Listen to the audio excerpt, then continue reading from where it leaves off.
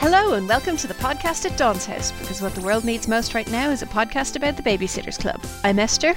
I'm Karen. And I'm Aoife. And today we're talking about Babysitters Club number 35, Stacey and the Mystery of Stoneybrook. I did not read this as a kid, but I wish I had because I would have loved it. What about you guys?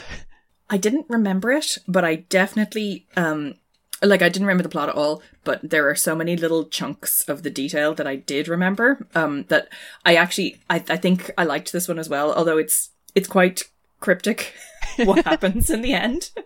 Yeah. But yes, I definitely read this at least a few times. I don't think I read it, but while I was reading it, there was the odd scene that seemed extremely familiar. Now, the odds are that it was some sort of reference or joke that got recycled, or some sort of happening that occurred again.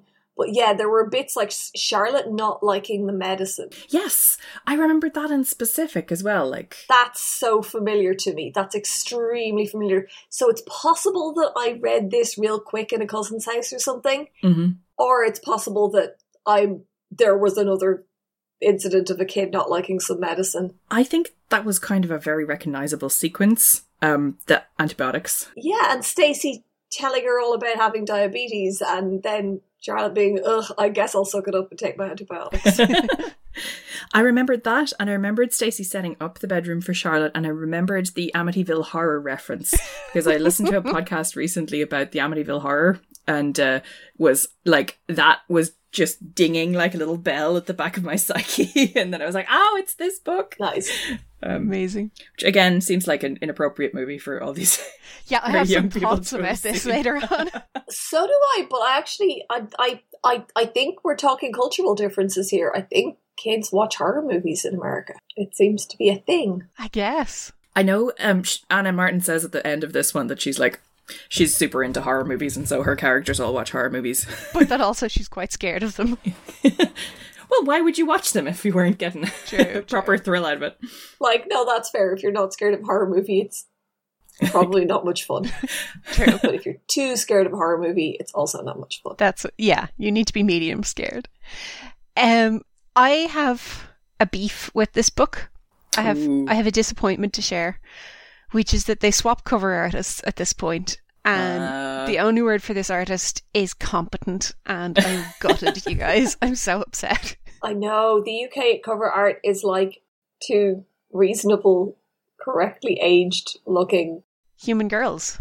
Well-rendered human girls. There's a background, they're in a definable location. They have relevant emotions displayed on their faces, guys. I know. The lighting looks okay. It's coming from a few different places, but I'll forgive it. I'm so upset. I don't think this artist is. They're not up to the standard of the US covers. No, but the GCSE student is definitely gone. Yeah. They've been replaced by an A-level student at least. Definitely. Someone who's actually got paid for it. I think this person might have actually completed art school, guys. Oh my god. There's nothing sacred. It's very similar to the Hodges Swallow cover, actually. Really dramatically similar. This is the only time we've ever seen two covers that are apparently done to the same theme.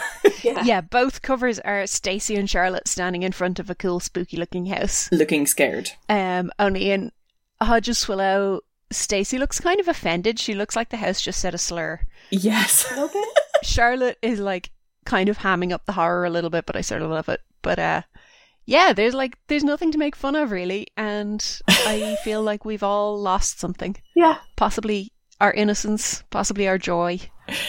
I'm sure that the GCSE student will be back at some point. They'd better be. I know some of the characters, some of the future covers are still kind of wonky, but this one is fine. It's fine, you guys. This whole book smacks of somebody putting down the foot and saying, the last few have been really bad, guys. We actually need some QA on these. Yes. Look, let's try and get a competent cover artist. Let's try and make certain things less terrible. Yeah, we got this is our first Ellen Miles. It's Ellen Miles. Yes. I like Ellen Miles. This is a good book. It is. This feels like she had fun writing it. This was a fun book. It had pep in its step, and I liked it. And Yeah, Ellen Miles has made a good showing. The very janky things that we've noticed in previous books, a lot of them, I get the sense she maybe spotted them and was like, I'm just going to smooth that rough edge over. Yes. Like Deep Space Nine did that for Star Trek. There was a lot of things that they were like, this was terrible in a previous series. Can we fix it? Let's have a go. Yeah, it's that. I like it a lot. Aoife, do you want to give us a one-sentence summary? There's an old house down the road from Stacey, and she thinks it might be haunted, and fuck, maybe it is. I don't know. Yeah, that's it. Yes. It's so inconclusive. I'm so happy. I know. Yes, it's great. I mean, this was the sort of like ambiguous, they've explained the things, but not all the things that I've been like, we've all been longing for with every book with a haunting or a mystery. Yes. In it. Yes. So yeah. That's exactly what you want out of this. There's a loose end that they're like, you can just leave that there. We won't fill everything in. But maybe the paranormal? Yeah. It's great. Yeah. Ellen Miles, like, fully understood the assignment. I love it. Yes. Yeah. Very happy. I think, I wonder sometimes if the way it has been in previous books was more like a certain authorial or editorial reluctance to leave reality. You know, it's like, well, do we actually want to go telling all these tween girls across the nation that ghosts are real? Yes, we do. And it's like, Yes, tween girls are extremely into that. You definitely need to tell them ghosts are real, guys. Just what's wrong with you? They already think it. Tween girls are dying to be told that ghosts are real. Yeah. That's why your life changes when you find the, like, Osborne children's science book of the paranormal. Yes. Exactly. There's a reason that's everyone's favourite Osborne book. Yeah. Before we get into it, can I address a controversy from the previous episode, which...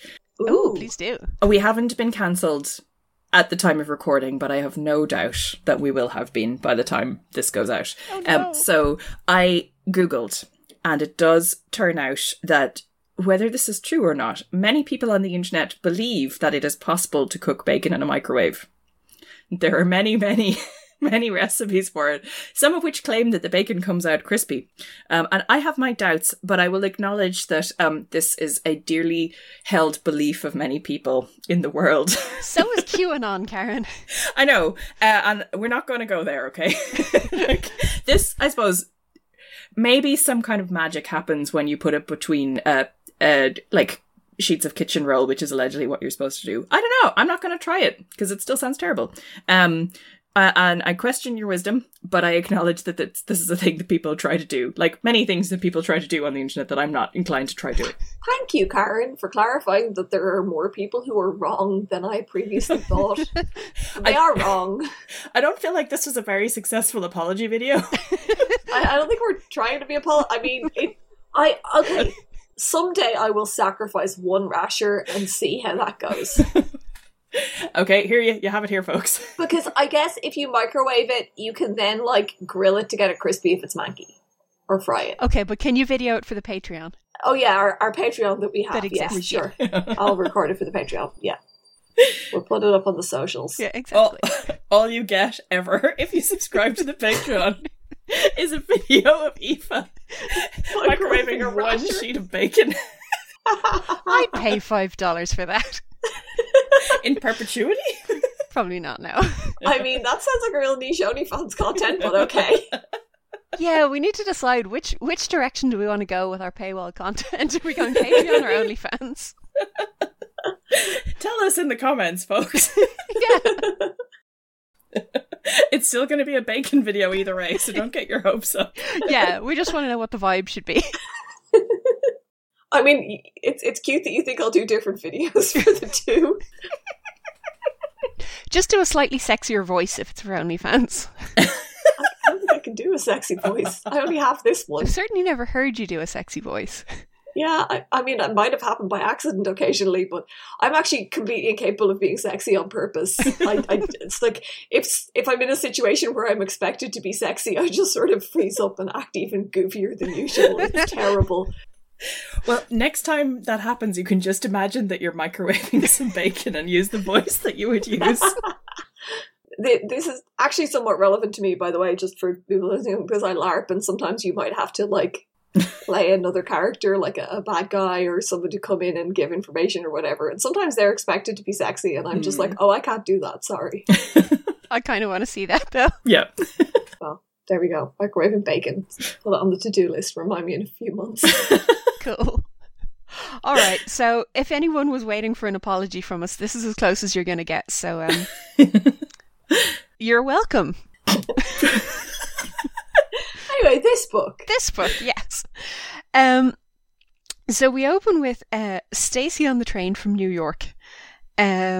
She is on her way back from a visit to her dad, and she's telling us about her divorced parents and whatnot. And I actually genuinely laughed at this. So she says that every now and then, whenever she feels like it, she gets to go on a fun-filled, action-packed, all-expenses-paid weekend in the glamorous Big Apple, New York City, as they say on the game shows. Then she admits that she's only going because her parents are broken up, and that their divorce was not in fact fun-filled, but it was kind of action-packed. I have that line as well. That's so good. I know. That was when I decided I liked this ghostwriter. Yes. 3 paragraphs in.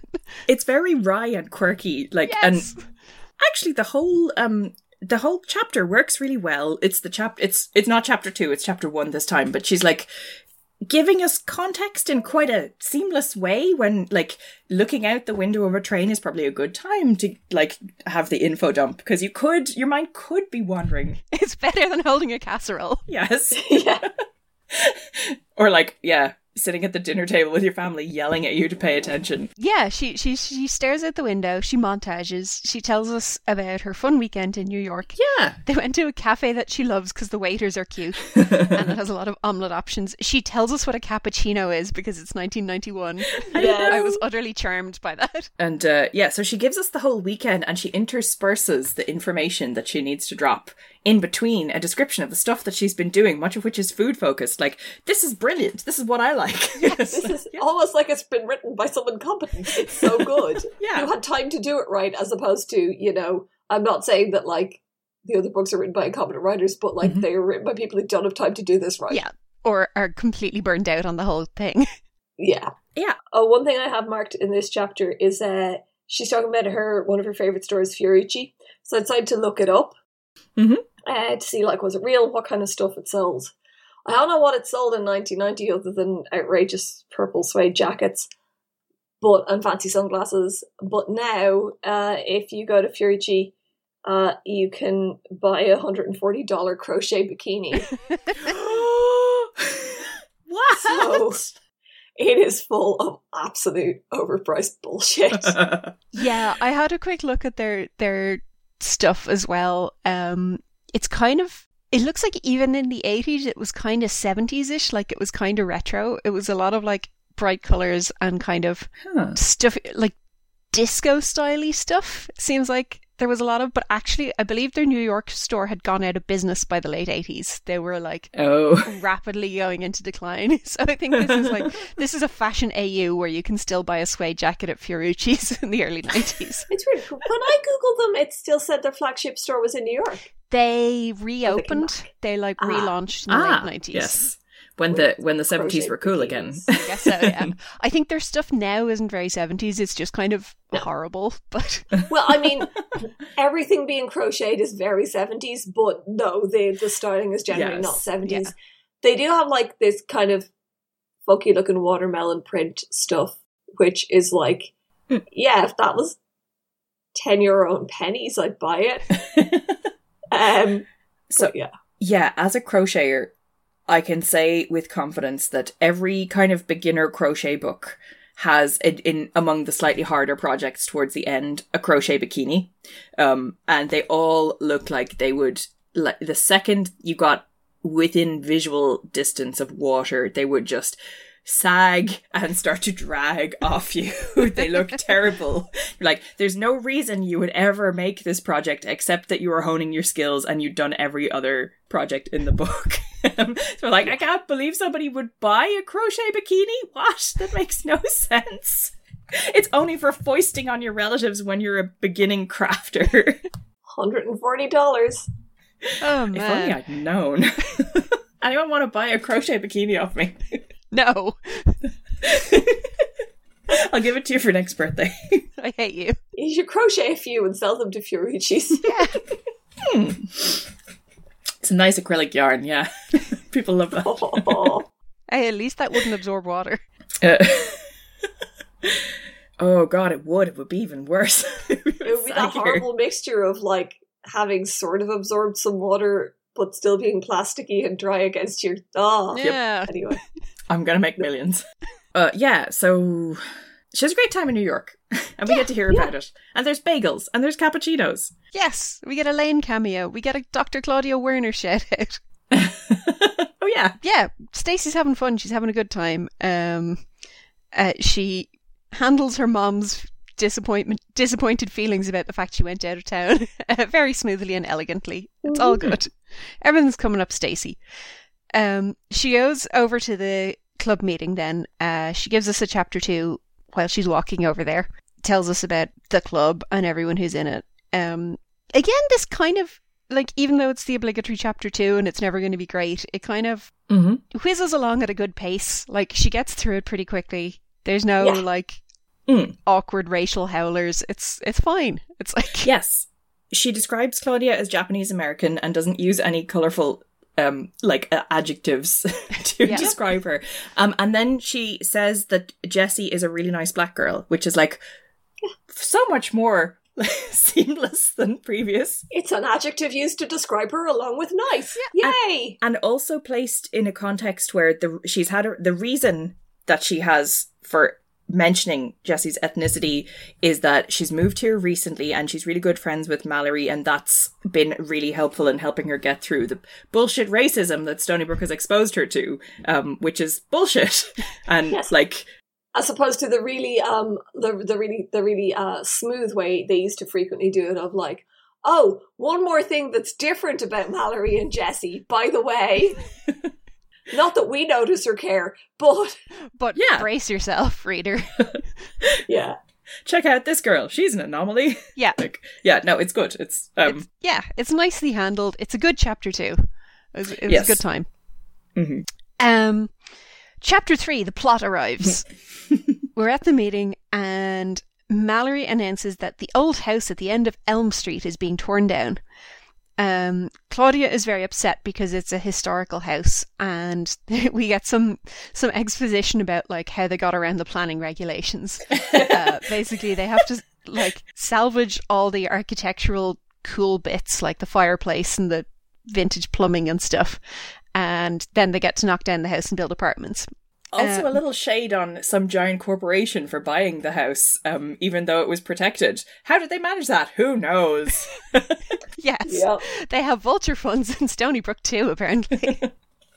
Yay. Look, that civic centre's got to get funded somehow. Good point. Oh my god, big civic centre is behind all of this. Yeah, they talk a bit about that. They make babysitting plans. We find out what kid kits are. Then they get a call from the Johansons. So Charlotte Johansson's granddad is having surgery, and so her parents want to go out and be with him. But they don't want Charlotte to miss school, so they want to know if Charlotte can come and stay with either Jessie or Stacey for a week while her parents go and deal with this situation. That sounds like a big ask, but I think because it's Charlotte, it's fine. Yeah. Like, I'm like, could you imagine the Radowskis doing that? No, you would want, like, danger money for that. It's like, no, have you considered hiring a zookeeper? Yeah. Like... Or a pet sitter. Oh boy. Yes. Jessie's like, tell them I'm not here. So yeah, Stacey's mom says that's fine, they can take Charlotte for the week. It is very generous that they're apparently doing this for free, but yeah. So next chapter, Stacey gets everything ready for Charlotte to come stay. She sets up the guest room nicely and provides teddy bears and dolls and toys and some reading material, which is very sweet, and puts flowers in a vase. It's adorable. So I remembered this really well. I was like, oh wow, it sounds so cool. And now as an adult, I was reading this and going, so her mum had picked up some cool sheets at a charity shop, which have Raggedy Ann on them. And I'm just picturing Esther lying rigidly in this bed. You know, last episode, we went through all the things that we would like, that was like each of our individual kryptonite, but we did not think of Raggedy Ann sheets. Anyway, can't sleep, doll's gonna eat me. Yeah, this wouldn't be my scene. I'm glad Charlotte enjoyed it, and I'm glad this didn't happen to me. I guess I'm picturing giant Raggedy Anns, whereas it's probably like a tiny little print. Yeah. I don't know. I'm also a bit scared of the one-eyed teddy bear, to be honest. Oh boy. But Charlotte appreciates it, and that's what matters. That's very important, yes. Charlotte is not appreciating being dropped off with the McGills, though. She is very upset and crying, and Stacey's feelings are a little bit hurt, but she sort of gets that under control and tries to cheer Charlotte up. But Charlotte is quite anxious and keeps asking lots and lots of questions about her granddad's operation and surgery, and is he going to die, and what is anesthetics, and everything. Can they put in a zipper instead of stitches? Yes, I love that. And Stacey's like, that's not practical. Yes. Oh, the infection risk. Yeah. Jesus. They can't clean that. Yeah. I mean, ideally, we won't be opening this up again. So no. Ever. That's true. We're hoping this is single use. So yeah, she's really having to kind of scrabble to keep Charlotte distracted. They're playing like endless board games and card games, including War, which I had forgotten about, but I do reading the description, I do remember actually playing this as a kid. Wow. It's not very challenging, and it would get really boring after 12 games. I can see why Stacey is so cranky about it by the end. She's like, I taught her this out of desperation, and I regretted it even so. Yes. But I mean, I think it's nice to have that, because like a lot of the babysitting descriptions can be a bit, and everything was just lovely. Yeah. Unless there are comical mishaps. Whereas actually the hard part about babysitting is like the games small children want to play are quite dull when you're older than them, but you have to play them with them. See also Candyland.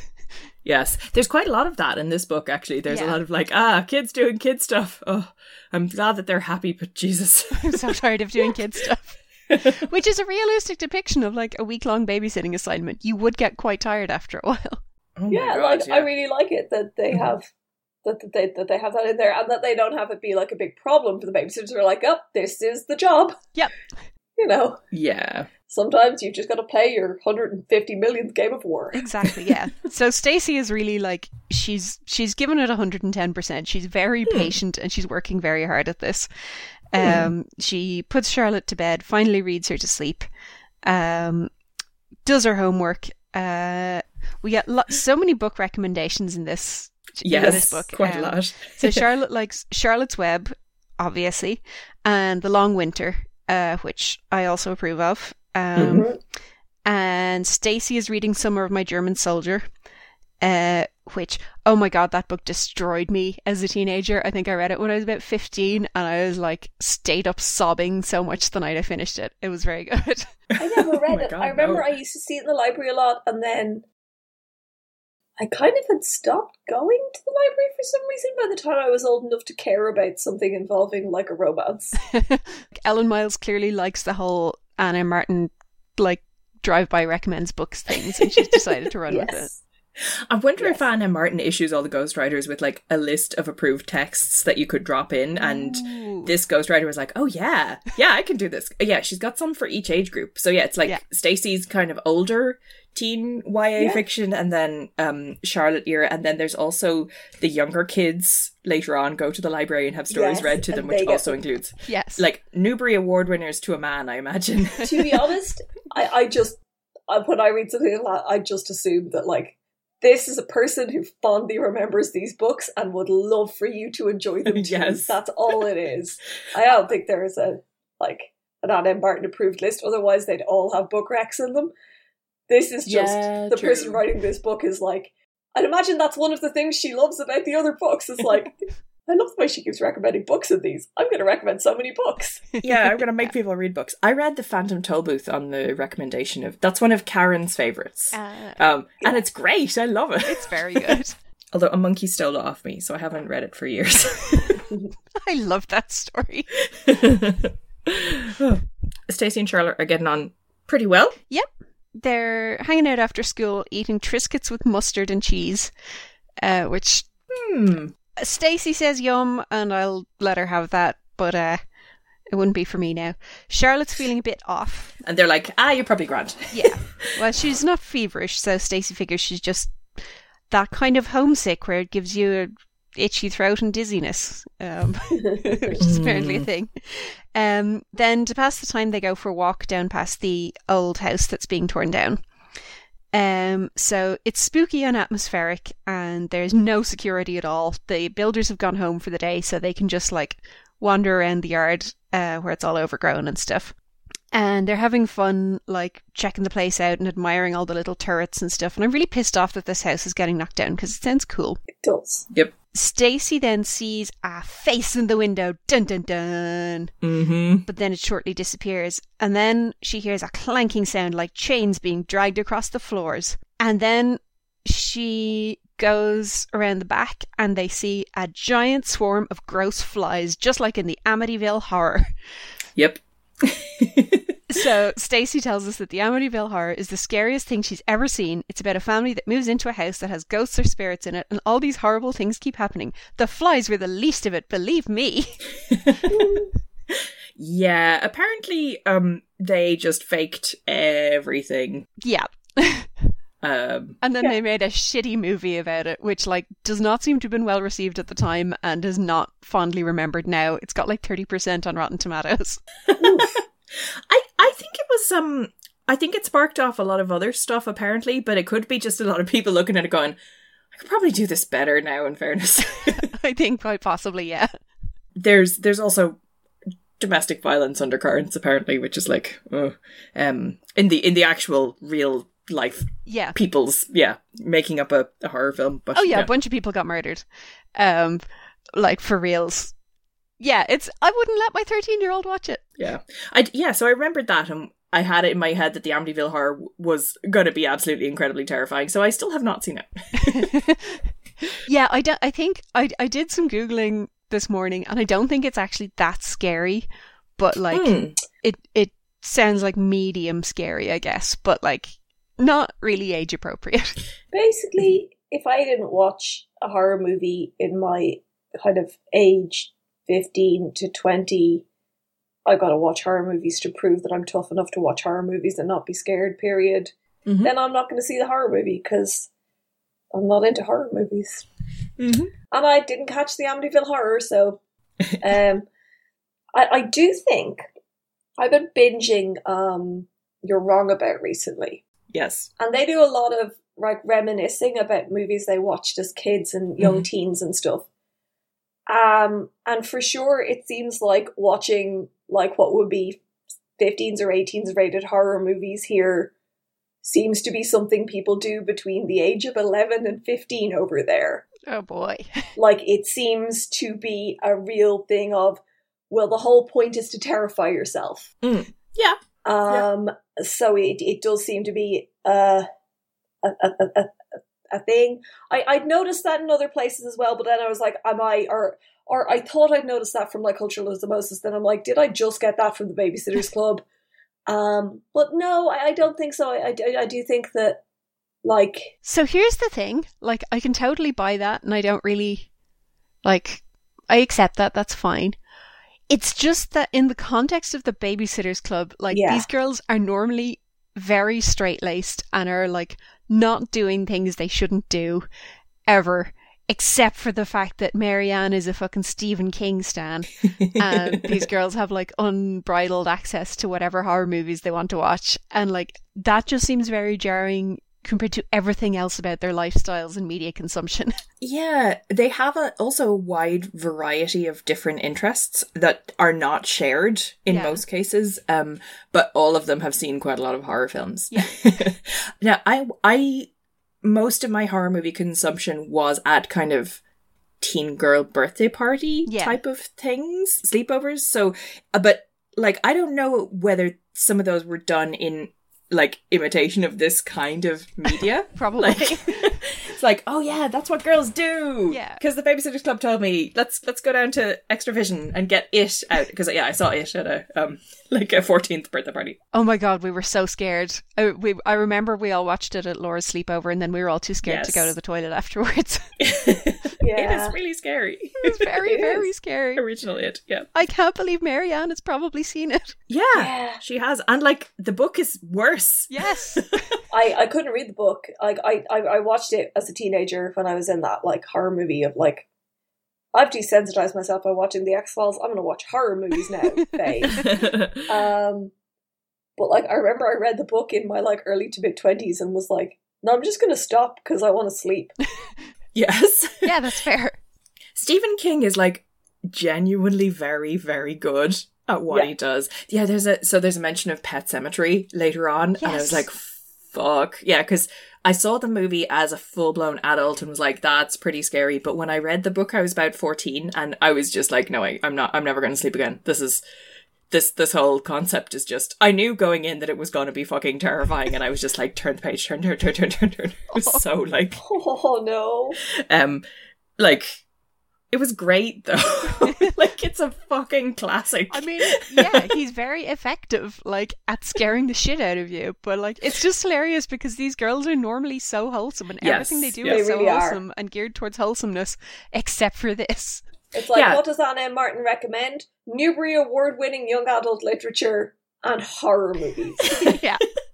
They're totally unapologetic about it as well. Like, no, it's nobody's guilty pleasure. It's just like stuff that they've watched. Yeah, and like even the television shows, it's like extremely wholesome family fare from the 60s, usually. Sesame Street. And horror movies. Yeah. Yes. That's all that's on, ever. Yeah, it's so jarring and I love it. So yes, there's a terrifying swarm of flies.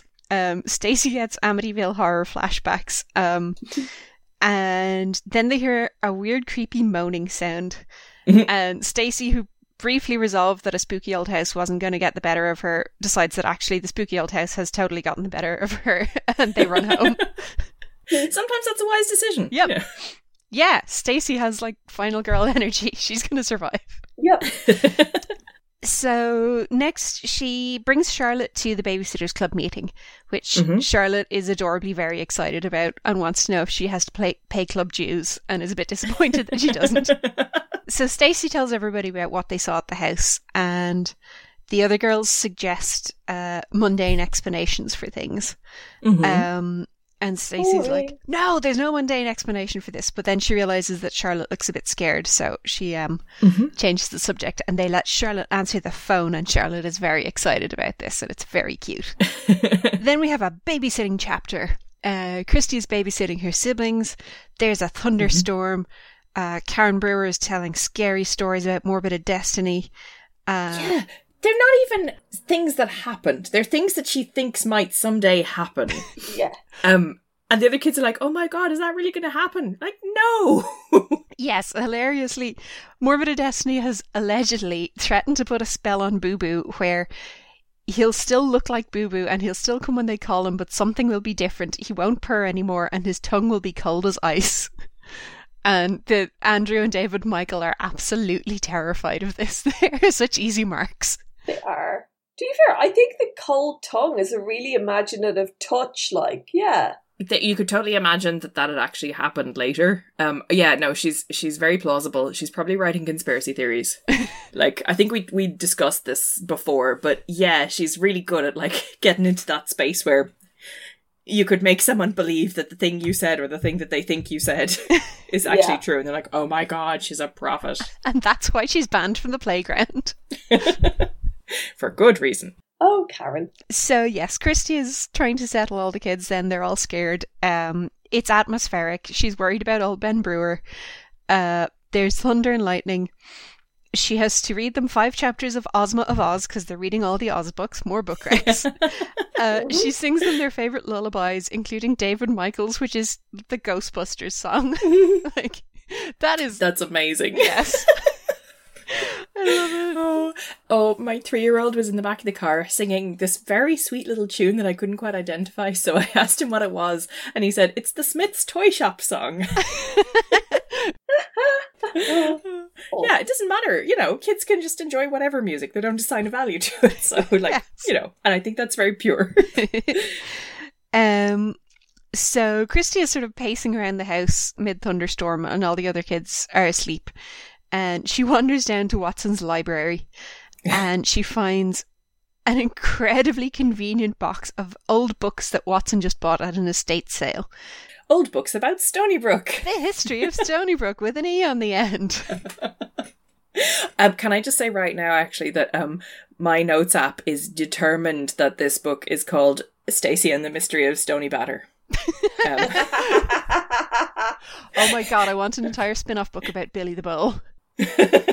Yes. Billy the Bull. Billy the Bull is a legend from Stony Batter, which, if you're not from Dublin, is a very old area in the centre of Dublin. Where my mum grew up as a small kid and got to see the the horrible side of 1960s Dublin.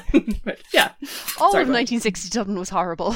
Yeah, that's true. Say, what was the good side? Did she see Billy the Bull? She has never mentioned seeing Billy the Bull. I believe there was just a lot of cowpats for somewhere that is ostensibly the capital city of a country. Well, it was very near the cattle market, so that makes sense. Yes. Yeah. But yes, Billy the Bull was allegedly a guy in the 17th or 18th century or something who he didn't have legs, so he went around in a bowl on wheels. Yeah, it seems like this is a really early wheelchair. Yes, basically. It's a bowl on wheels, but he got really strong arms from pushing himself around all the time, and he decided to use them for strangling. So he would bowl up behind people and strangle them with his incredibly muscular arms, and legend says that his ghost still bowls around the streets of Stony Batter and will strangle you if you're not careful. There used to be a bronze sculpture of him in Bewley's. Yes, in Bewley's Cafe on Grafton Street. I saw it. It was unnerving. You didn't want to turn your back on it, I will say. That's really cool. Maybe the statue kind of absorbed all the energy from the ghost or whatever, and that's why Bewley's went out of business. Okay, the little biography I just found about him online doesn't mention him strangling people. It does say Billy apparently was a handsome man with striking face, dark eyes and powerful arms and body. He was graced with great charm. He became a favourite of the maids and servant girls working in the great houses of North Dublin, and they plied him with food, drink, money, and it has been suggested sexual favours. It would be. It was said that he occasionally robbed from wealthy women who stopped to give him alms, and that since he was readily identifiable, followed robbery with murder. So there's why he killed people. There's the strangling. Because they'd be like, yeah, it was the guy in the bowl, and yeah. On one occasion in 1786, he attempted to rob 2 women. They overpowered him by pulling his hair and sticking a thumb in his eye. Fair play to them. Some hours later, male friends of the 2 women captured Billy in a hedge near the back of the Royal Barracks and conveyed him to custody using a wheelbarrow. Convicted of robbery, Billy was sent to Newgate prison where he saw at his days doing hard labour. Huh. Yeah. And he gets a mention in Finnegan's Wake. He would. Yeah, that's not special. Everybody. It's just a long list of random people. Obviously Joyce is going to talk about him. Yeah. Well, there we go. No. That's the mystery of Stony Batter. It's not really a mystery. He does not feature in the rest of this book, tragically. And it's the poorer for it. So yes, Christy reads about old Stoneybrook. She can't find much about the spooky house, but then she finds a crumbly piece of paper with a hand-drawn map that does show a few houses in their Bradford Court adjacent neighbourhood, a bank and a church, and the spooky old house. And it appears to Christy it's described really unclearly, but there's weird illegible writing, and it appears that the entire town of Stoneybrook has been built over ancient burial grounds, and the spooky house was built on the most sacred spot of all, which I kept waiting for a reveal on what that meant exactly, and it's not really ever articulated. No, it's not. And I'm wondering if there's topography lines that are from the most sacred to the least sacred. That's it. I was reading this and I was like, the entire town? The entire town. That's a lot of burial grounds. Stoneybrook is big, and it doesn't say the entire, like, old town of Stoneybrook, which is localized to, like, one street. Yeah, she says the entire town. What ancient burial grounds are we talking about here? Like, they actually, so later in the book, right, they use the term Indian, like, as in Native American, and I'm like, so they didn't use it here. Whose ancient burial grounds are these? Is it just like an incredible number of colonists? Like, I don't think the word ancient applies in any way to, like, colonial era America. It's not ancient. I think they must be referring to Native American burial ground.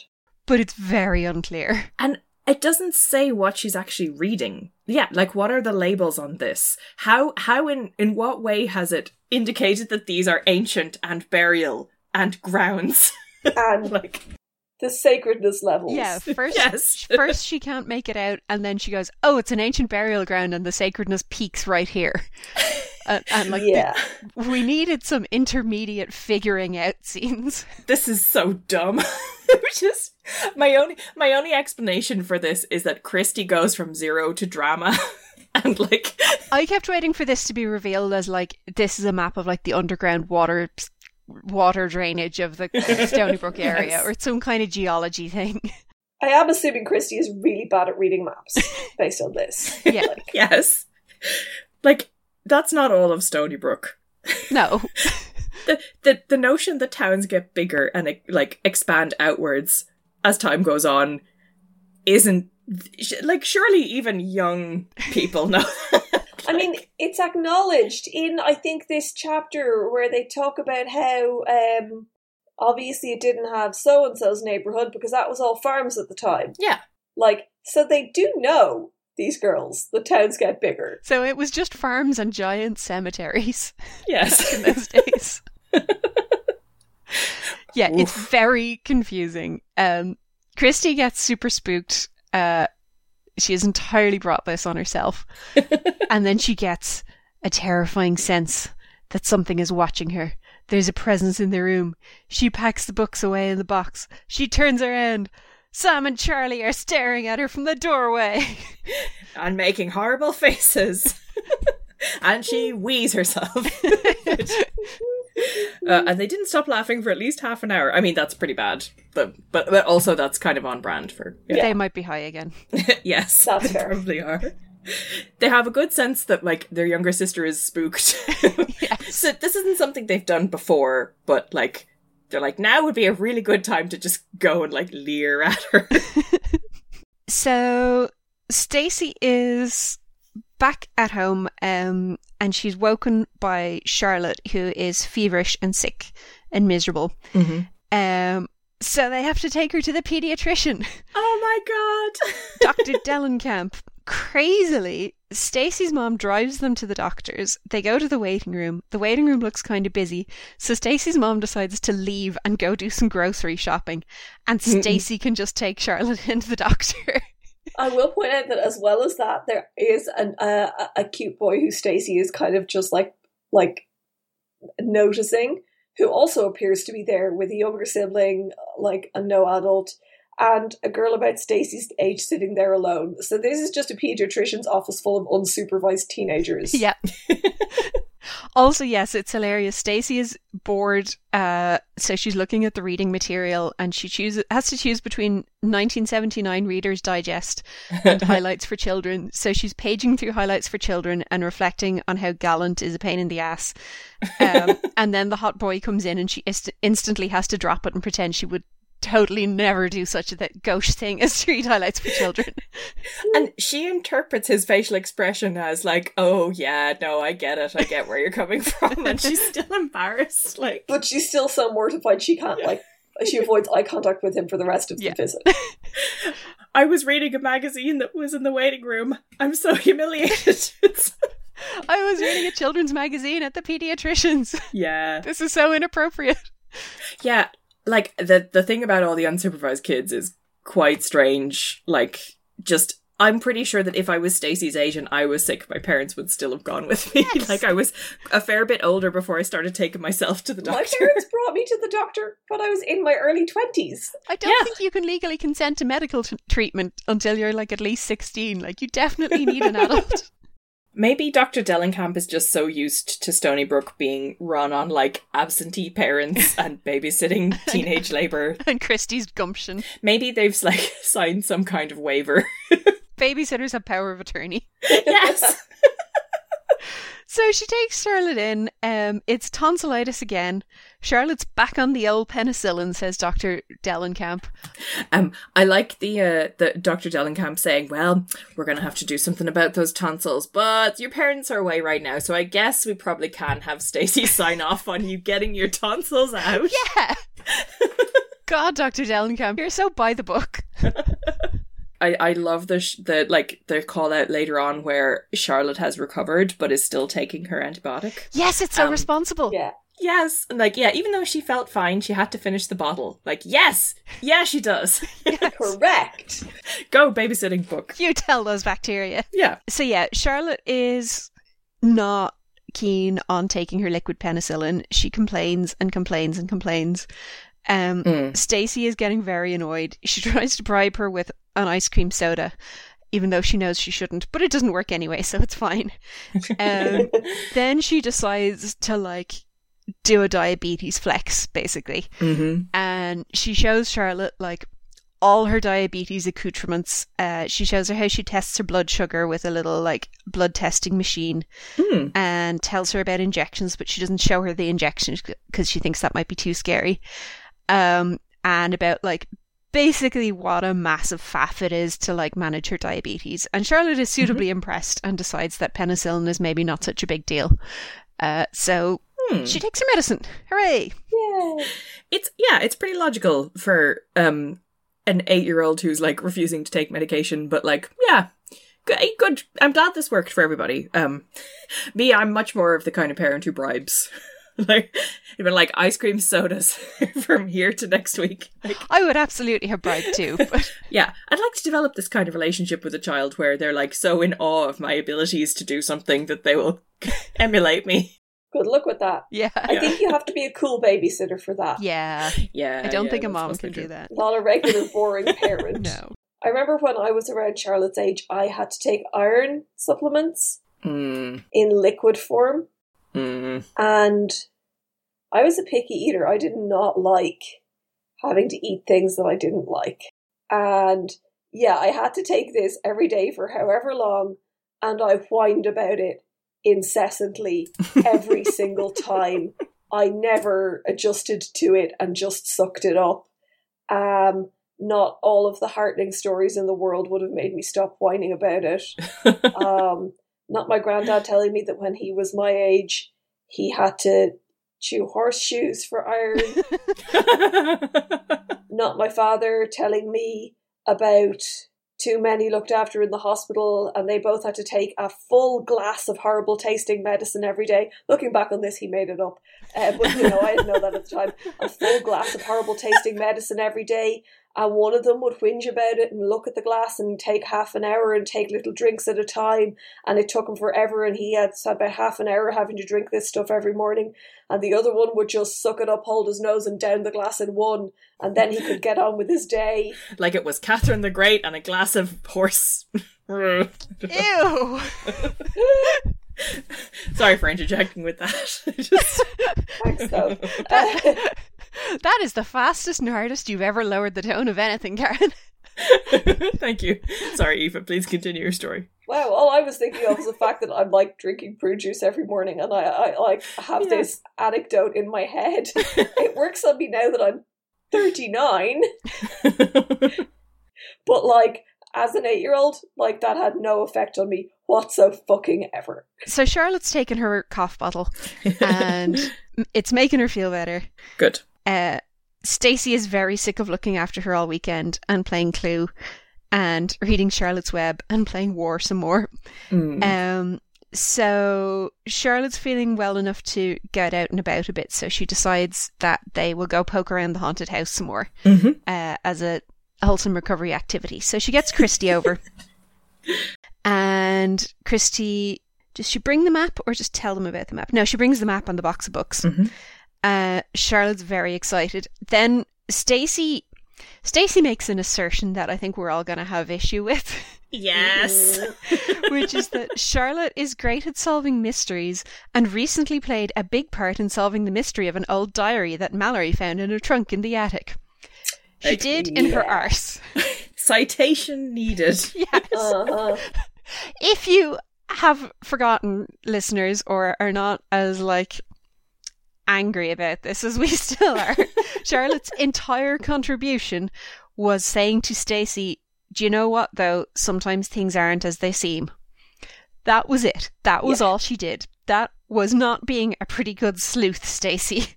Stacey went away being like, God, that feels so meaningful.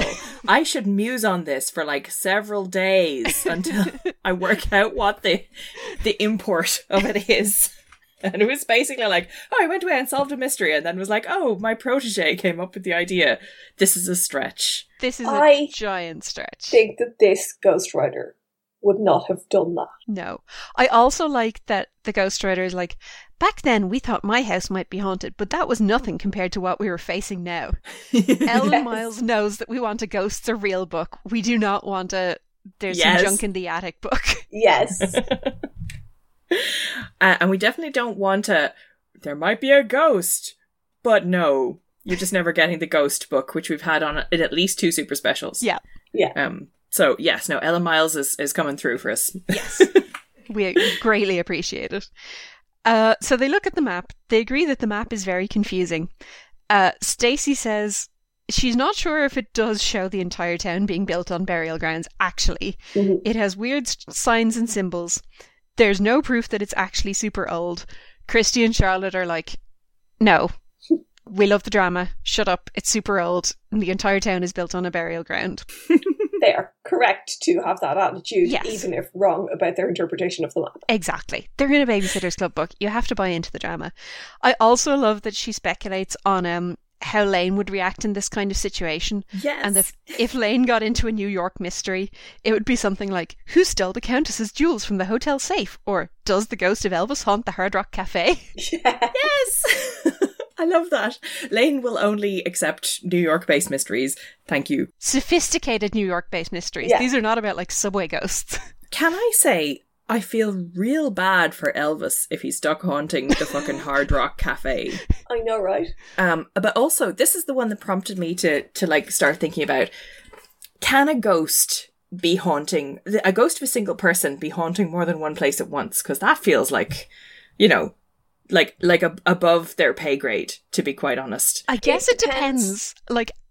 Is this the stone tape hypothesis? Because I think... Yeah, I was about to say, if you go with the stone tape hypothesis, obviously they can. They can be anywhere. If the ghosts are actually the soul of a dead person, then no, because everyone only has one of those. Well, yeah. Personally, I've been a fan of the stone tape hypothesis since I was about 11. So... Okay, so yeah. Well, then, so I actually did look this up, and I was like, Queens would be good for this, royalty, and I couldn't find an instance of any monarch haunting more than one place at a time. But Elvis, though, Elvis and Marilyn Monroe are all over the fucking place.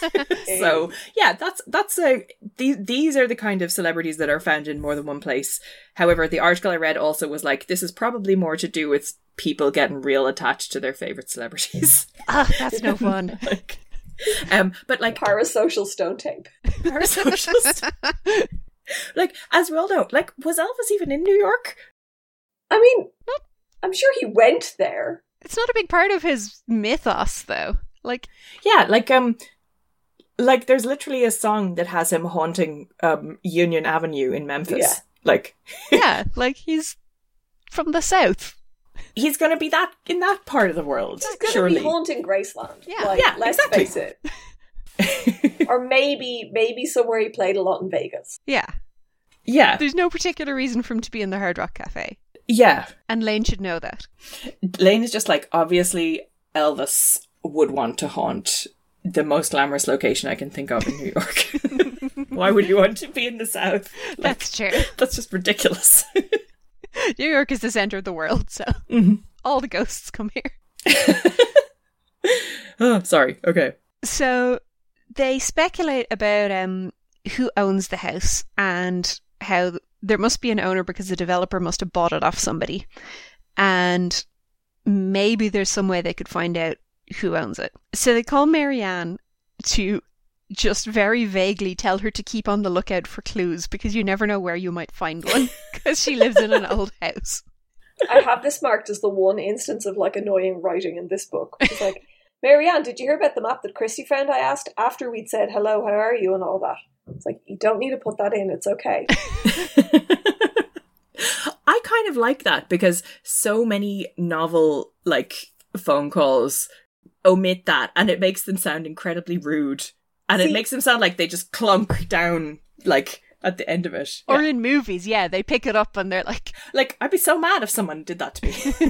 I would have just assumed that, you know, they could have reworded it slightly so that it would imply that they rang Marianne, that happened, and then this was in the middle of the phone call when they have done the greeting and then introduced the topic. I would not have assumed that nobody said hello. Yeah, there probably was a more elegant way around that, but... Although, every time I think about how people answer the phone in movies and TV shows, and absolutely they do that, it's true. Yeah. I just think about, like, the X-Files, and them answering the phone with Mulder, it's me, and then, like, Mulder, it's me, Scully, it's me, are the first things they say on the phone every time. It's great. Yeah, that makes sense. It's like a convention that they have for each other. It's not like, hey, how's your day going? Like, by the way, there's a slime monster here and he's eating my leg. Like, yeah, they decide basically that they're all in on the drama and they're going to mobilize everyone. Claudia has to stay put and do her homework because for the first time we hear that she's been threatened with having to quit the babysitters club if her grades are bad. So she has to stay and do that, but she's been told to keep her eyes and ears open in the next few days because the clues might be in the air. Mallory is off taking her sisters on a teddy bear's picnic, and Jessie is weirdly just not required in this book. Yeah, I noticed that. She's away for the weekend, and like basically everything else that happens in this book, there's a reason for Jessie just not to turn up. It's really weird. Yeah. Yeah. I mean, that her being away for the weekend is to allow Stacey to be the person who is minding Charlotte. Yeah. So that seems quite plausible. But then subsequently, it's like, oh yeah, Jessie couldn't come to such and such because she was at dance class or whatever. Like, yeah, it's weird. Which is also really plausible because she does have regular dance classes, but I was kind of like, why are you leaving her out twice though? Yeah. Yeah. I do really understand the author's desire to have a limited number of the babysitters involved in the mystery and with prominent speaking roles because it gets unwieldy. Yeah. And kind of ridiculous to have too big of a cast. Yeah, like it doesn't actually work all that well, and I understand why like she had to just leave some people out, but I'm like, I like Jessie, bring her back. Like, it just looks bad when the one person who keeps not being there is the black girl, okay? It just looks bad. Yes, it just does. Yeah. And also Jessie is like sensible, and I love her in books when the other girls get caught up in the drama. Jessie is always very entertaining. That's true. That's true. So yeah, Stacey does speculate that like maybe they're just like getting away with themselves, and maybe the map means nothing, but that like at least it's keeping Charlotte busy, and she doesn't have to play war all the time. So she's going to go with it. She's leaning into it. Yes. Next, Claudia is looking after Gabby and Mariah, and she takes them to the library for story time, where we get more age-appropriate book recommendations. Today it's Mike Mulligan and his steam shovel and The Little House. And we actually even get a synopsis of The Little House. We definitely are being sent off to read this book. Yes, or to read it to our babysitting charges. So she takes them to the library, manages to... they sing show tunes the whole way to the library. I'm so glad I'm not their babysitter. Even, I found that wearing, and like I quite like a musical. Yes, but then the Perkinses are just like, oh, just chill out, girls. I know. I do find it hilarious that when they get to the library and the person at the library desk doesn't know them, Claudia's like, oh, the librarian must be new because she'd know them. Everyone knows the Perkins girls. Yes. So she parks them at a Story Corner and goes and does some research on local property tax records, which, fair play. Like, that is impressive dedication to the mystery for anyone, particularly for someone who struggles with the written word. Like, I'm genuinely impressed. I love this. I love this whole setting because, like, so partly she's doing a Nancy Drew thing, which is, you know, obviously she'd be into that. But also it's like, well, my mom is the head librarian. And she has all these anecdotes about people recognizing her mom outside the library and, you know, how she's so familiar with the whole place. And she's like, I never thought of myself as a bookish person, but I feel like I'm, you know, I'm coming into my librarian inheritance and going through this, knowing where these particular books are located. Yes. And I love that it's like, you know, I said I wouldn't go into the library trade. And yet somehow circumstances have brought me here to my birthright. And so she just got a stack of books that she's going through. It's lovely. So she reads some records, concludes that the town is in fact entirely built on ancient burial grounds, and the house is perhaps on a sacred spot, although the people who had written the records don't seem to be too concerned about it. But Claudia finds this very perturbing. So she calms herself down with the property tax records, and turns out the house's owner is a guy called Ronald Hennessy. And some good research. Yeah, very handy. She is worried though, because obviously he doesn't live there, and where is he? How could she find where he is? So she goes over and asks her mom, is there any way to find him? And her mom is like, yeah, look in the phone book. Which Claudia is adorably very embarrassed by. I think her mom is kind of like nicer about it than that. She seems sort of like entertained, but she doesn't ask her anything. She's like, okay, I guess Claudia's doing a thing. You know? She's having a montage. She's having a montage, and Claudia's like, dough. I should look in the phone book. But it's nice. It feels like her. We give the Kishis a lot of stick for like how hard they are on Claudia, but they do seem to be kind of like, oh, Claudia's doing a library thing. That's nice. Yeah. She's come to my domain. I love it. Yeah. I mean, that's what I love that. She just smiles a little and said, "Well, I guess I tried the phone book," and I can see her on the inside being just like, "She's doing library stuff. This is great," but being like, I don't want to scare her off by acting too keen about it. Yeah, I'll just help her subtly and support from the sidelines. Yes. It's nice. It's very cute. So Claudia finds him. He lives in the nursing home Stoneybrook Manor. And mission accomplished. She's found all the information that she came to get. That's amazing. I say as somebody who spends a lot of time researching in libraries. I'm sure this was very satisfying to you particularly. So some good wish fulfillment here. Yes. Yeah. So meanwhile, Charlotte and Stacey are doing some more research as well. They decide to go back to the house and poke around some more. This is very like an investigation RPG. Like, they just decide to go back and roll perception until something turns up. Yeah. See, have they unlocked a new cutscene? Exactly. Stacey tries to convince Charlotte that maybe actually they just got caught up in the drama. And Charlotte's like, but the swarms of flies and the face. No, Charlotte is not here for that. Throughout this whole book, Charlotte is like, but remember the drama, guys? And they're like, oh yeah, no, you're right. They're really letting themselves be wound up by this 8-year-old. Yeah. That's just what a good babysitter does. She definitely lets the 8-year-old scare her. Then they notice flames shooting out of a window. Yeah. So Stacey freaks out and runs off to she finds a wheelbarrow full of rainwater, and she tries to, like, bring it towards the house to put out the fire, which, like, I'm not sure that's modelling good, safe behaviour. I think Stacey should have just called the fire brigade, but whatever. But when she gets to the house, the flames have stopped. And there are no signs of fire damage, and she's very mystified. I'm a bit mystified by this. Me too. Yeah. Yes, I'm no less mystified once we ostensibly get an explanation for this. So she concludes that the house is not at rest, and they hurry away, and she goes to the meeting and fills everyone in on what they found. She then has nightmares about the house being on fire. Mm-hmm. And Charlotte also has nightmares about the house and about storms and earthquakes at the house and scary bony hands coming out of the house pulling her in. Yeah, multiple people have seem to have had nightmares about bony hands. Mm-hmm. This is a recurring thing. This isn't just one person doing it in a very nightmare-heavy book. Yeah. Like, it's like fucking Jane Eyre in here. So, yeah, there's a theme. Yes. Which, never explained. Yep.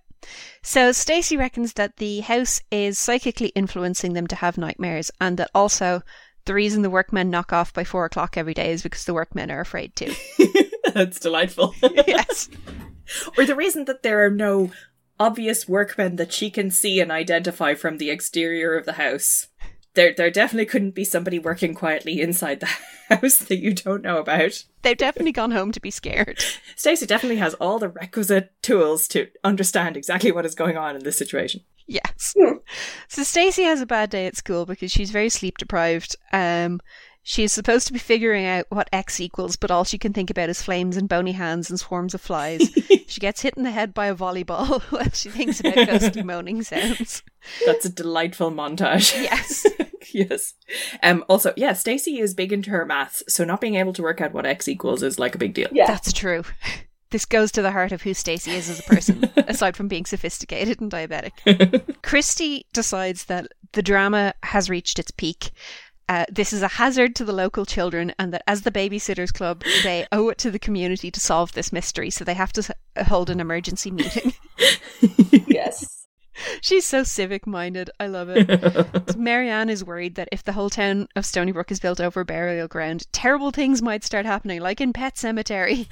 I don't think there is any link between Pet Cemetery and what happens in this book at all. No. Stuff gets buried, and then stuff is spooky. What more do you need? Yeah, okay. Poltergeist would have been a much better analogue. Yeah, or any of the thousands of horror movies where people move into a scary old house. Yes. Like, as opposed to one where the house is fine and there's something external to the house that would be completely fine if you left it alone, but you didn't because you meddled. Like, it doesn't apply. It's different. No. This is a story about the virtues of meddling. And this is like, I know this is unrelated, but I went to see this other horror film and now I'm really scared. Yeah. These girls, they love the drama. And we love them for it. Exactly. They do. So they get together after school for their emergency meeting. They have a special agenda. Christy reminds them all that it is an emergency meeting to address the mystery of Stoneybrook. Stacey reckons that the house and its spirits have some kind of power, and Claudia says, yes, the power to drive us crazy, which is extra funny when she says it while like blowing bubblegum bubbles. That is just a great image.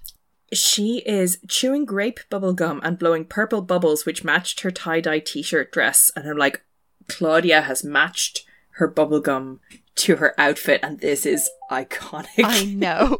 I love it so much. This is peak Claudia. It's great. What a legend. They all they share their findings. Claudia says that she went by the house and she was standing there looking at it and she felt a hand on her arm, but when she looked there was nobody there. Which is generally quite creepy. Yeah, that's great. And everyone is very spooked out.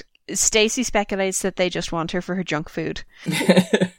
Mallory says that a long time ago she and Vanessa went to the grounds of the house to pick flowers for Mother's Day, but she had nightmares about bony hands that night.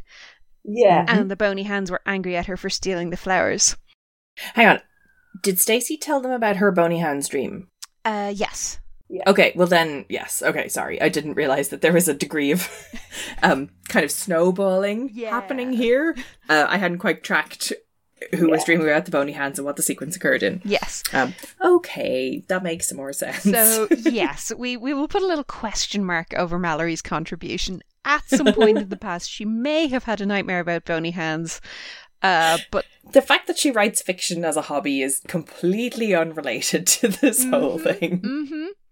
What a scary dream. I just remembered it today, says Mallory. I've never told anybody about it until it seemed relevant now. Yep. Charlotte points out that even if they've completely misinterpreted the map and it's not built on a burial ground, it's still spooky as shit. And they agree that she has a point. So they need to track down Ronald Hennessy. I love this so much. Can I just give you the sequence? So Christy like comes forward with the doubts, and she's like, maybe we're letting this get to us too much. You know, I showed Watson that map I found, and he said it's just of a part of Stoneybrook, the part where the cemetery is now. I'm like, oh my god, so the local burial ground is built over another older burial ground. Oh my god. And then Charlotte chimes in with, but does it really matter what the historical facts are if everybody is having these terrifying experiences? And the girls are like, no, Charlotte, you're completely right. Oh my god. You're so wise. This is spooky. As usual, Charlotte had gotten to the heart of the matter. She may be a kid, but she's sharp. Like, no, she isn't at all. Like, stop attributing shit to Charlotte that she's not, like, actually responsible for. Karen, would you rather get led on a psychic wild goose chase by Charlotte, or would you rather play war for 3 hours? Okay, yeah, definitely the psychic wild goose chase. Also, would you rather believe that there was a spooky thing happening, or believe that a bunch of 13-year-olds couldn't read an old map? I mean, both. I feel like I know in my soul that a bunch of 13-year-olds mightn't be reading the map correctly. But it would definitely be easier than, say, Googling another card game that we can then play. Google hasn't been invented, and Janine only knows scary card games from the dark web. It is time to find Mr. Ronald Hennessy and pay him a visit. Woohoo. But first, the usual Pike bullshit. Yeah. That sounds so like a news program. Usual Pike bullshit followed by movie at 10. Yeah, we just get a lot of Pike business. It's not even that, good. They're eating dinner. They eat a bunch of food. Don's eating wheat germ again. The triplets are being only mildly irritating. They play Wizard of Oz. It's fine. I do like Stacey musing on how she likes being an only child, but sometimes when she hears about the Pikes, she gets a little bit jealous. It must be fun to have a built-in gang of friends around all the time. Yeah, well, the Pikes don't know anything about that because they fucking hate each other. Yeah, I mean, kids are horrible. Doing this. Ask Nikki. And also, Dawn's eating wheat germ, but actually, though, she's rummaging in the fridge for anything resembling health food. Finally, she turned up a couple of carrots, a container of yogurt, and some wheat germ left over from one of Mal's baking experiments. This'll do just fine, she said. Will it, Dawn? Is this, how detailed are the synopses that Anne M gives to the ghostwriters? Because, they are relentless in their pursuit of giving Dawn horrible food. Nonsensical vegetarian meals. A yogurt, some wheat germ, and a carrot is not it's not even a snack for the bus stop. You're not even gonna that's not gonna hold you for until you get home even. No. That's so insubstantial and awful. Nobody would say that was fine. No. Maybe she said it in a very sarcastic tone. Oh, that's the only thing that makes sense. Or that Stacey is filling in the gaps, because Stacey would like to eat like everybody else, but is restricted, and she thinks Dawn is kind of weird and that she doesn't. Yeah, I mean, that was the one thing I did in the chapter 2 bit where they were like, Dawn only eats health food, and we all relentlessly poke fun at her for eating tofu. You could just not, though. And also, she and Stacey are often the ones that wind up being kind of solidaritous about eating differently from everybody else for whatever reason. So that doesn't make a lot of sense. I really hope Dawn went home and got some lovely brown rice casserole made with love by her mother. Yes. I am sure she did. I hope so. I'm sure Dawn is pretty used to this, because if you're on a babysitting job and you sort of just have to fend for yourself food-wise in someone else's house, and you eat an unusual or restricted diet for some reason, you've got to be used to this kind of situation. They definitely eat hot dog casseroles in the Pike's house, so Dawn should probably have brought her own dinner. Probably, but, yes. It was this or cold SpaghettiOs. Oh, yes, which some of the triplets have chosen for reasons that are unclear. Yeah, there's an interestingly symbolic point where, because the parents are away, all the usual places are up for grabs. The triplets jostled each other, tripping and blocking, as they competed for Mr. Pike's seat. Given the masculinity that we're viewing in this house, it's just really interesting to see that happening. While in the meantime, While they were occupied, Nikki slipped into it. Yes. Go, Nikki. Maybe this is foreshadowing that everything will be okay for Nikki. Yes. Yeah. We know that Nikki's going to get out and become a journalist and just write multiple memoirs about his terrible childhood. Yes. True. It'll all be okay. So yeah, this chapter has nothing to do with the entire rest of the book. Yep. Whatever. Next, it's sleuthin' time. So Claudia, Christy, Stacey and Charlotte are going over to the nursing home to visit Mr. Hennessy. So they go in and Claudia hilariously goes full Nancy Drew. She turns up at the reception and says, "We're here to see a Mr. Ronald Hennessy. I understand that he is a resident here." Yes. Which absolutely does sound exactly like Nancy Drew, and I love it.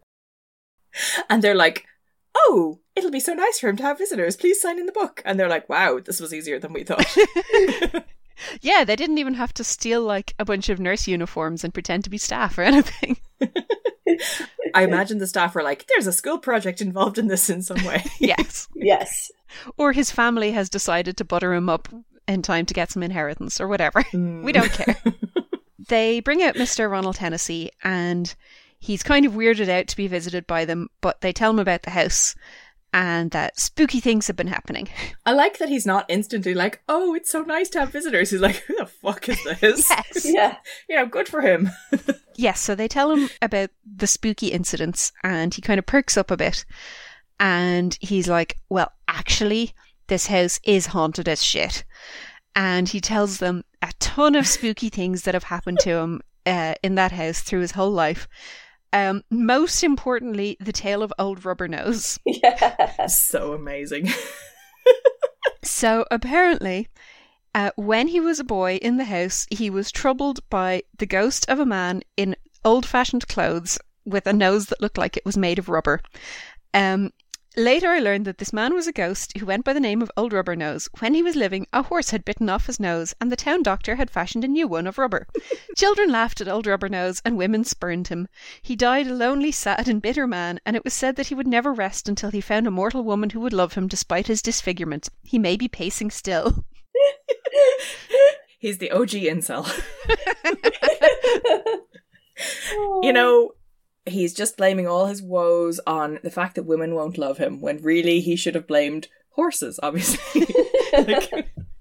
Actually, I read this and I was like, I wonder if the horse was like just sort of a euphemism and really he had syphilis. Yeah, Old Rubber Dick was a bit... Well, no, it can cause your nose to... Yeah. Can, yes, late on. Yeah, actually, I think all of the rumours that involve like something bad happening to your nose generally are to do with syphilis rather than... All right, headcanon accepted. Or, I don't know, piracy or whatever. Yep. Hey. It doesn't matter, because even in this fictional world... I won't spoiler it, but yeah, Old Rubber Nose is not everything that he seems. God, Karen, that's so profound. I have to go ponder that. Please do. So yes, apparently this house has ghosts out the wazoo.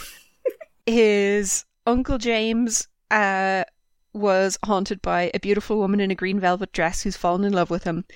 There's a man carrying his own head around, an attic door that won't stay shut until the spirit is put to rest. Mr. Hennessy is absolutely revitalised by this and is having a great time telling all these stories. His eyes were really sparkling now. It was obvious that he was enjoying his young visitors after all. All the girls are kind of like, okay, yeah, Everybody's like, we'll let him do his thing. Claudia isn't. Claudia is fully bought into it. To be honest, I think they all are. Yeah. Well, Stacey says that she and Christy are kind of wiggling their eyebrows at each other, but I think Claudia and Charlotte are very, very on board. Yeah. And he says that it's because the town was built over everybody's graves and the spirits are restless. Yeah. So what is this? Because to be honest, I am of Watson's opinion. I think they built a couple of things near a graveyard, not on top of it, and that most of the things that are on top of the old graveyard are actually the new graveyard. Yeah. Yeah. There's just no actual evidence that there was ever anything built on top of a graveyard, but all of a sudden Mr. Old Guy here. Well, I think Mr. Old Guy knows his horror tropes. Yes. But like, that's that's a really specific thing to bring up in the context of this discussion when these girls have come up with this and are totally freaked out about it. Yeah. I don't know. Maybe he just felt he needed an explanation for the ludicrous number of ghosts. Maybe he's been watching Poltergeist. Yeah, that's the thing. Like, it's an easy explanation for a haunted house. Okay, after bingo tonight, all the residents are going to be wheeled into the lounge to watch some classic 80s horror films. So he tells them that all will become clear when the house is finally torn down, which is going to be tomorrow, and that they should be very careful because stuff is spooky, and he will not be drawn into any further details after this. But, you know. He says, I'd stay away from that house. I don't like the sound of what you've seen and heard there. He stopped with that and wouldn't say another word about the house. That house is a building site, children. Yes. I know what you're like. Don't go near there because it's haunted and also probably unsafe, but I won't mention the unsafe part. So they initially resolve that they will do as Mr. Hennessy tells them and stay away from the house demolition. But the whole neighbourhood is turning out to go gawk and they can't resist that, as who could? Yes. To be fair. Before that, the end of that chapter is like, Mr. Hennessy's words echoed in my mind. Just be careful. It was a warning. Like, yes, just be careful is a warning, Stacey. Yes. It is a warning to be careful. That is literally and exactly what it is. Yeah, this is up there with things aren't always as they seem. Just be careful is, in fact, a warning, thank you. So yeah, everyone's turned out to see the house get demolished. Nikki Pike is weirdly like devastating Claire by singing wrong lyrics to the wheels on the bus. They're not mean or anything. He's just like mixing up the words a bit and Claire's crying. I don't know what's up with that. They're like 7 or 8 and 4, aren't they? Yeah.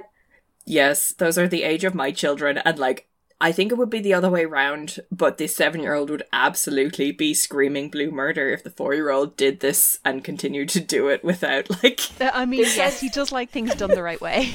This is extremely on brand for Claire as well, I think, to have a meltdown over something like this because you're doing it wrong. No, you're doing it wrong. You're correct. You are correcting it. I'm telling you to correct it and you aren't. Yes.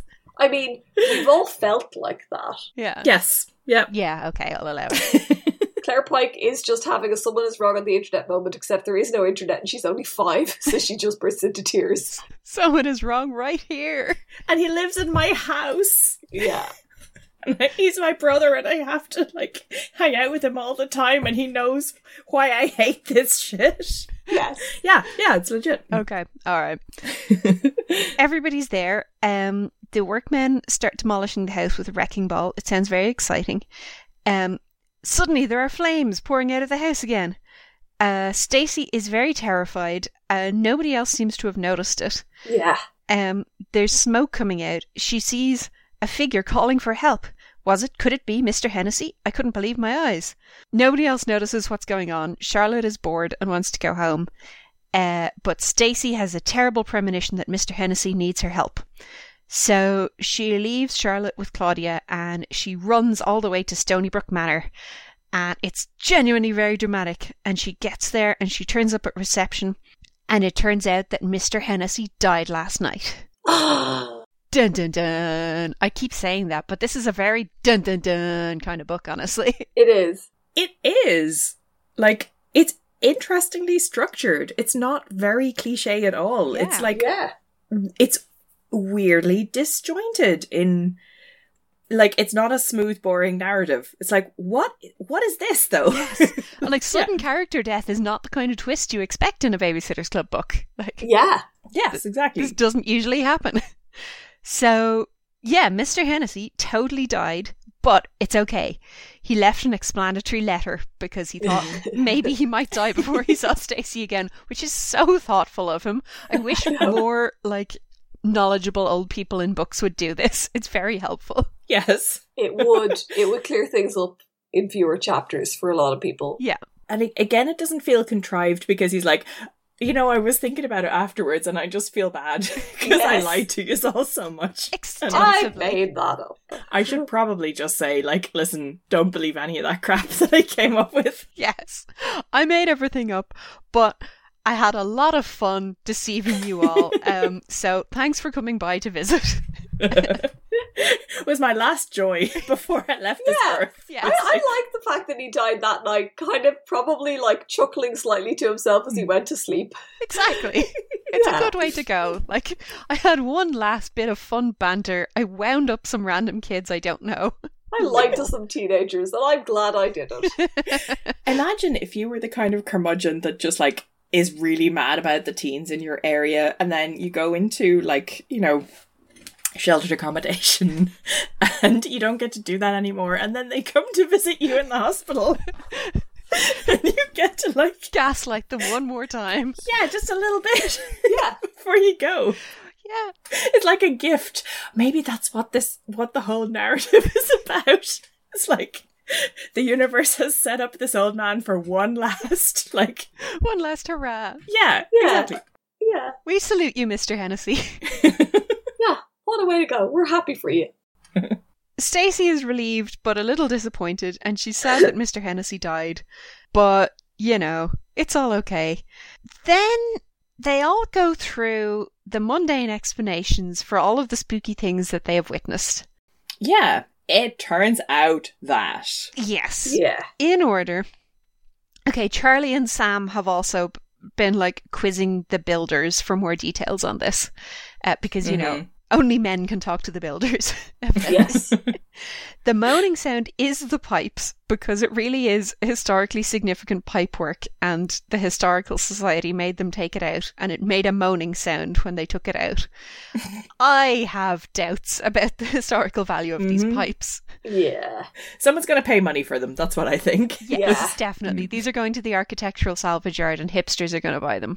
Oh, yeah. The fire that Stacey saw the other day was a workman using a welding torch to get the bathtub out. Yes. No, I'm sorry, No, but like... that's not how that works. You're not supposed to put your acetylene torch out the window if you're using it. Yes, why was he blasting it out the window? If you do, it doesn't make, like, house on fire flickering flames. No. It's a small, pointy, very hot, pointed flame. That's you cannot mistake those things for each other. No. Don't point that at anything that you're not currently trying to weld. Like, that's a bad idea. And like, I know nothing about welding, but I know that much. I mean, yeah, even if they had been like, the narrative had described like seeing flickering lights that might have been, you know, like a bright light, you know, but no, like it was like flames coming out a window. Even if you do point your welding torch out a window, that's not what it looks like. No. Yeah. They're just very different things. And also, I think it would actually have blistered the paintwork around the window. Yes! She very specifically said had not happened when she went to examine the window. Also, like, if the guy was welding just inside the window, then when she went to gawk at the window frame, there would have been, like, a plumber on the other side being like, oh, hello, get off this building site. Yeah. Yes, where's your hard hat? Yeah, this makes no sense. Like, if it had even been, I thought I saw flames inside the house through the window. Yes. Yeah. That might make a degree of sense, but this is not sensible. She specifically said flames shooting out the window, and this is bullshit. Yeah. The flies, it turns out, were just bees. So that's fine. That's worse, but okay. Yeah. There is no explanation for the spooky hand that grabbed Claudia on the arm the other day. Nobody mentions that again. Yep. Yeah, I think that might be, in theory, Claudia getting in on the drama, but what about all the other unexplained stuff? So yes. Also, Stacey literally just an hour ago had a psychic vision. Yeah.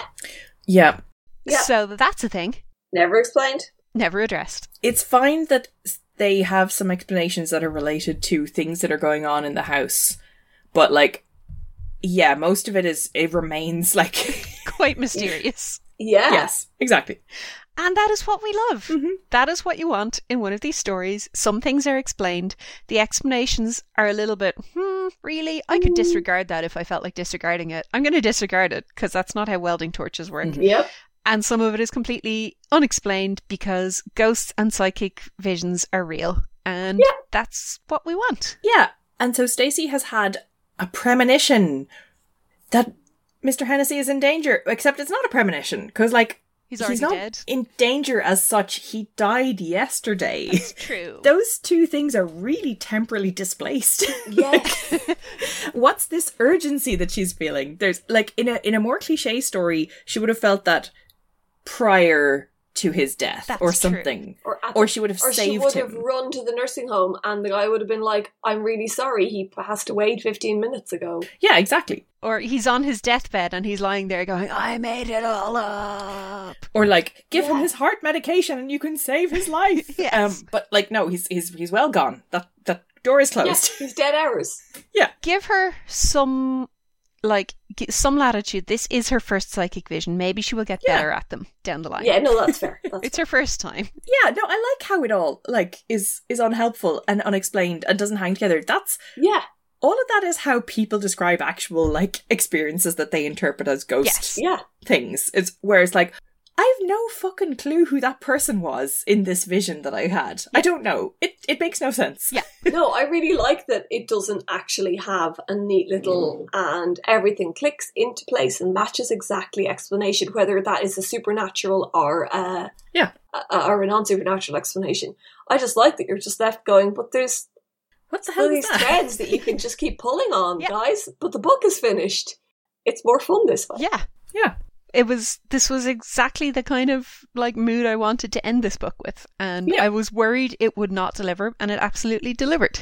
Yes. I'm happy. Yes, this is the kind of story that's like 38-year-old Stacey is going to be like telling to her friends in a bar, like, oh god, oh yeah, then all this weird shit happened. And I never really got a good explanation of that. My insulin was kind of out of whack that year. It took a while to get that under control, actually. But I kind of had some visions there for a while. I don't know if that was related or, So yeah, also Charlotte Johansson goes home and she's fine. Yeah. that's the other thread. That's fine. Her parents get back, everyone's happy. Yep. Yeah. And that's the book. And I think we've enjoyed this one more than the last few that we read. Thank God. Yeah, I was kind of worried that we were going to be stuck with like just bad books for the rest of the series. So yeah, no, this was good. Ellen Miles has just like swooped in. Yes, saved the day. Good job, Ellen. Yeah, no, this was fantastic. I'm looking forward to more Ellen Miles. Yeah, but she needs to get Jessie in though. Yes, definitely. We definitely need like less Jessie erasure. Yes. Fashion. This has got quite a bit of fashion. So much fashion. Yeah. Jumpsuits aplenty. Mm-hmm. Stacey is initially coming home on the train in a white jumpsuit layered over a blue tank top with white push-down socks with blue hearts all over them, a wide blue patent leather belt, and a wild necklace made of all kinds of plastic sea creatures in a rainbow of colours. I love it. This is like a very daring outfit to wear travelling. Like this is gonna get coffee spilled on it at some point. Yes. So the white jumpsuit, very impressed. She wears it again the second day. Like, how is it still clean? If I'm going somewhere where I need to be tidy, and I'm wearing white, I will bring a spare top. Yeah. Like, because the chances of like getting a spill, like I do that anyway, to be honest. If I need to be really tidy, I'll have a spare with me. Which was really useful a couple of weeks back when like I showed up in my nice green blouse to something and the guy was like, you're going to be standing in front of a green screen. Oh no. You were like, never fear, I'm a clumsy person who's well prepared. Yeah, I just like whooshed the top off and everyone was like, oh, they kind of were. But I had another top on. I mean, people would if you took your top off at work. I was wearing multiple layers. It was grand. Okay. But yeah, she's stripping. That's not better. I just like to be, I like to keep people on their toes in a professional setting. Yes. Yeah. Anyway, no, but yeah. So Stacey has this white jumpsuit based outfit, and then the next day she wears it again with a pink shirt. Yes. Like this is the first time we've seen somebody reuse clothes, which is really, like... Isn't the next day that she's like, oh my god, I just had to throw on whatever was handy because I was running late. I threw on the same white jumpsuit with a pink shirt and red socks. Yes. So I think the idea was she had taken it off and thrown it across the chair in her room and was just like, I have time to find something else. Yeah, but no one even does that normally in these. Yeah, exactly. I know, right? It's weird. Christy Thomas doesn't, we know it. Well, that's true. Oh, I'm sure Christy does, but like the more fashion conscious girls don't do it. But why wouldn't you though? Like, because you can, it's a whole new outfit, even if it's got pink and red in it, which, you know, faux pas, as we know. It's fine, Stacey. Oh my god, her socks, which are very far away from her top, are totally clashing with her top. Yeah, like it's not like they're side by side. It's grand. It's fine. Yeah. Yeah, pink and red not matching was like the one clothes thing that my mother like had a horror of. They look kind of cool together if you get the right shades. If you get the right shades, but I think you have to get the right shades, and Mom was just like, they don't match. There was a redhead in my year who would like regularly wear a neon pink kind of palette. And my, like, I had no notion of fashion, but from Anne of Green Gables, I was like, oh my god, you can't wear pink with red hair. That's so brave. Wow. I'm so impressed. And then I was like, oh yeah, no, I hadn't realized that is hideously outdated. She could just like wear whatever the colour, like, the fuck she wants. She's bravely defying Edwardian fashion standards. I know. I'm really glad I never said anything. Yeah. I'm just thinking about all the red-haired people I know being like, they wear pink and it looks fine. What? Yeah. Yeah, it's grand. Those books had a lot of rules about like what colours redheads could get away with, and I was like, didn't you just wear clothes? Like, actually, I think I kind of noticed it in Little House on the Prairie as well. That like there's the whole thing about which colour hair ribbons Laura and Mary can wear because Laura has brown hair and Mary has blonde hair. Yeah, like Laura can't wear the blue ones, Mary can't wear the pink ones. Like obviously, and then one day they switch by mistake, and they're like, oh my god, we're so bad. This is amazing. Yeah. I mean, thinking about it, right? Just think about how a ribbon would look against the hair. Yes, I think pink would look kind of better against dark hair, and blue would look kind of better against blonde hair. But like, it doesn't matter, lads. It's not a fashion faux pas. Also, you live in a forest. You literally know nobody. Yeah, like who's going to see this? Don't even worry. You have one outfit. For this year. It's fine. Yeah. Oh. The famous Fiorucci jacket is purple suede, cropped short at the waist and covered with fringe all up the arms and across the back. Very contemporary. Like, could fully wear that right now. Totally. Stacey settles for a wild pair of heart-shaped sunglasses in a black and white checkerboard pattern that is, extremely turn of the decade. God, yeah, that is a very 1990 pair of sunglasses. That is aggressively Fresh Princey, like. Yes. Yes. Claudia is bringing her A-game earring-wise. She has one earring shaped like a little record and one shaped like a stereo, and I love this. It's adorable. I love that. Subsequently, Stacey is wearing a pink polka-dotted short skirt with suspender straps and an oversized white t-shirt, pink high-top sneakers folded down to show their striped lining, and these earrings Claude had given her with pink plastic hearts dangling down from one bigger heart. In case you hadn't noticed, I do like the colour pink. Yeah. Yes. Yep. It's on trend. I can picture very it. 1990. Yep. Jenny Prezioso is back dressed like a creepy Victorian doll. She's wearing a white frilly dress with a pink pinafore over it. Her tights have rosebuds on them, and she's wearing white party shoes with big pink bows on them to a house demolition. Yeah. Oh my god. It's just so... When you put it like that, Esther, it sounds like a bit much, maybe. Yeah, you gotta dress up at a house demolition. You never know who might be there. To be fair, I mean, half of Stoneybrook is there. It's the social event of the season. Oh my god, Stoneybrook. This new civic centre, it better be worth it. Karen, can you weigh in for us on the question of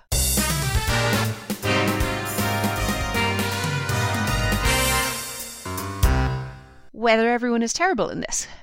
Nobody is terrible in this. Even the Pikes are actually, like, not as terrible as usual. No, this is grand. Mr. Hennessy has his fun. The babysitters do some sleuthing. It's all pretty reasonable. Yeah. I'm fully here for everybody's actions in this Pikes book. are kind of obnoxious to each other without indulging in any misogyny. Yeah. Yeah. It's non-gendered bullshit. Non-gendered sibling bullshit. We're relatively here for it. They have a symbolic war over the role of the patriarch in his absence, and that's fine. That occupies them, so they don't need to bully any women. Yeah. So the gender stuff is all subtext. It's fine. Yes. No, everyone is grand. Yeah. This is great. This is one of my favourites so far. Yeah. This was a good time. Good time was had by all. Solid. Our next book is going to be super special number 4, Babysitter's Island Adventure. So join us for that. Hit us up on the social. We are on Instagram and Facebook and Tumblr as the podcast at Dawn's House, and we're on Twitter as at Podcast Dawn. You can also drop us an email at the podcast at Dawn's House, and you can rate and review us in your favourite podcast app. Please do that. Tell all your friends about us. In conclusion, ghosts are real. Mm-hmm. Psychic visions are poorly timed, but still real.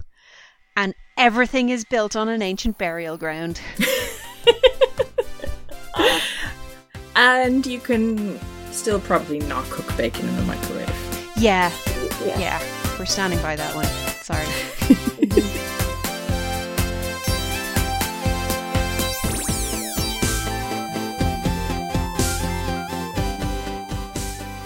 Lads? Off topic, but what exactly do contractions feel like?